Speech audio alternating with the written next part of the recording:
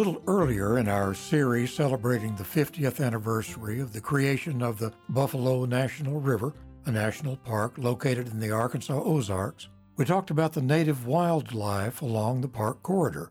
Now it's time to talk about another kind of creature, the human ones, who have lived here and who are still here. We'll begin with what we have about the earliest known habitation. Suika Rivette is a Buffalo National River archaeologist. Yeah, we've had use of the Buffalo National River area for probably 10 to 12,000 years. We do have good archaeological evidence going back to at least 10,000 years. Given that artifacts of all kinds were easy to find in bluff shelters and cave openings throughout the Ozarks, folks once talked about cave dwellers here. But this area never had the kind of civilizations that might call to mind, such as the Anasazi of the southwest U.S.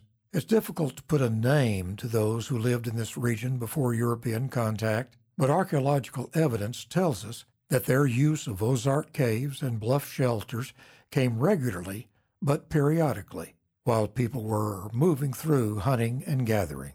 Most of the use of this area of the park was hunting parties from the Osage or people who came before the Osage.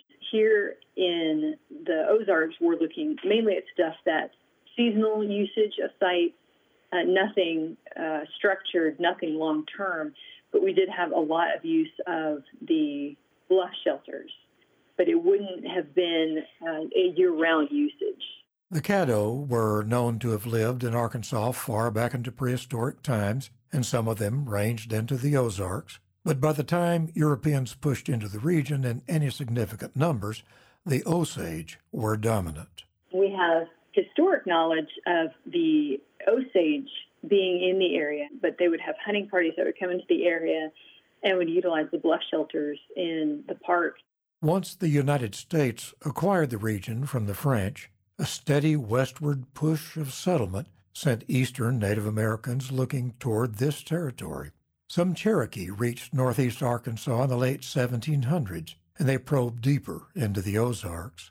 In 1817, the U.S. began encouraging more Cherokee, many Shawnee, and others such as Delaware, Kickapoo, and Wea into the region. One intended result was to move the more troublesome Osage toward the west. By the time of the so-called Trail of Tears era, all of these groups and others had left traces of themselves across these hills. Suika Rivette. One of the most telling finds within some of our bluff shelters, we'll find what are called periwinkle shells, winkle shells. And if you find those, you know that somebody has had to move those from the river or from a stream up into the bluff shelter. So you can find those, and there's a lot of bluff shelters with those in them. They would cook them and utilize them. They could cook them and eat them, and also cook them to make dyes with. We'll have lots of caches.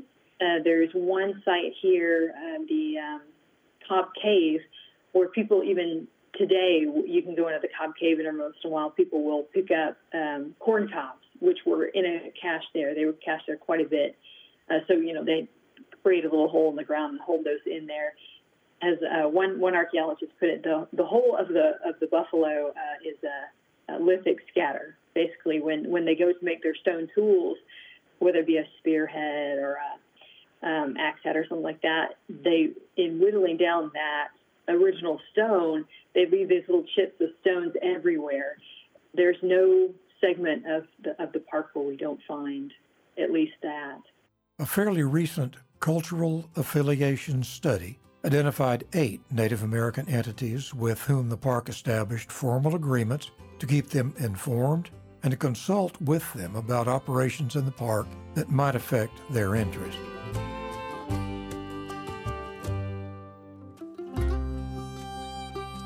But the Buffalo National River's archaeology stories don't end with the era of Native Americans.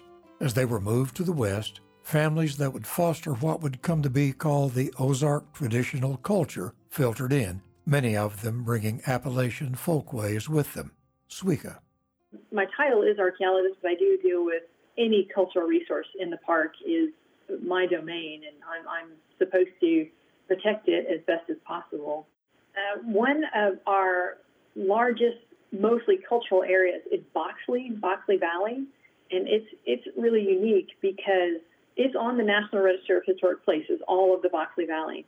Contrary to what most of us might think, being on the National Register doesn't necessarily freeze a site into a designated moment in time. But when we formulated our plan in the 80s for how we wanted the Boxley Valley to live and continue, we allowed for newer uses of it, basically. So it was always this agricultural valley where small families, multi-generational families would live, would farm, would keep animals. And instead of trying to lock it in to keep it identical to the way that it was in the 70s when it made it onto the National Register, the effort is to try and keep it developing. We can have new technologies down there, but trying to allow for modernization while still keeping it a scenic agricultural area. The Boxley Valley was the first site within the National Park Service to be designated as a cultural landscape.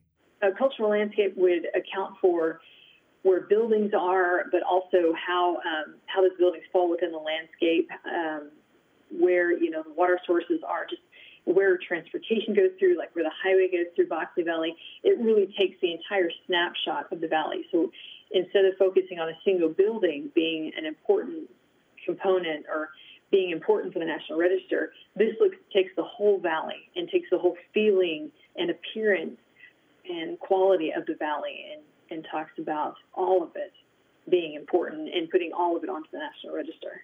Other settler-era sites include the Collier Homestead.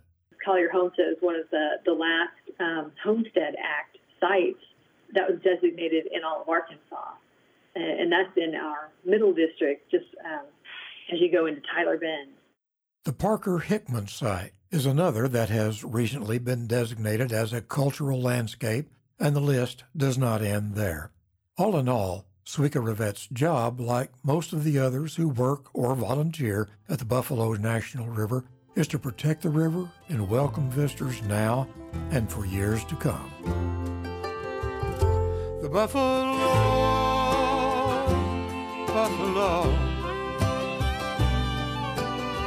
flowing through the shoals and bluffs of heaven, heaven knows she's ours to keep or just let go.